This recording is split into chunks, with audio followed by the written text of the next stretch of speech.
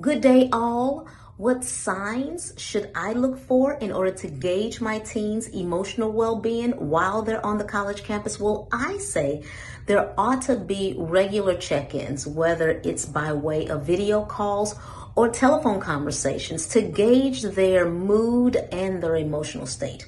And then also, I would pay careful attention to their behavior. Do they appear withdrawn or have excessive stress? And is there a decline in their academic performance?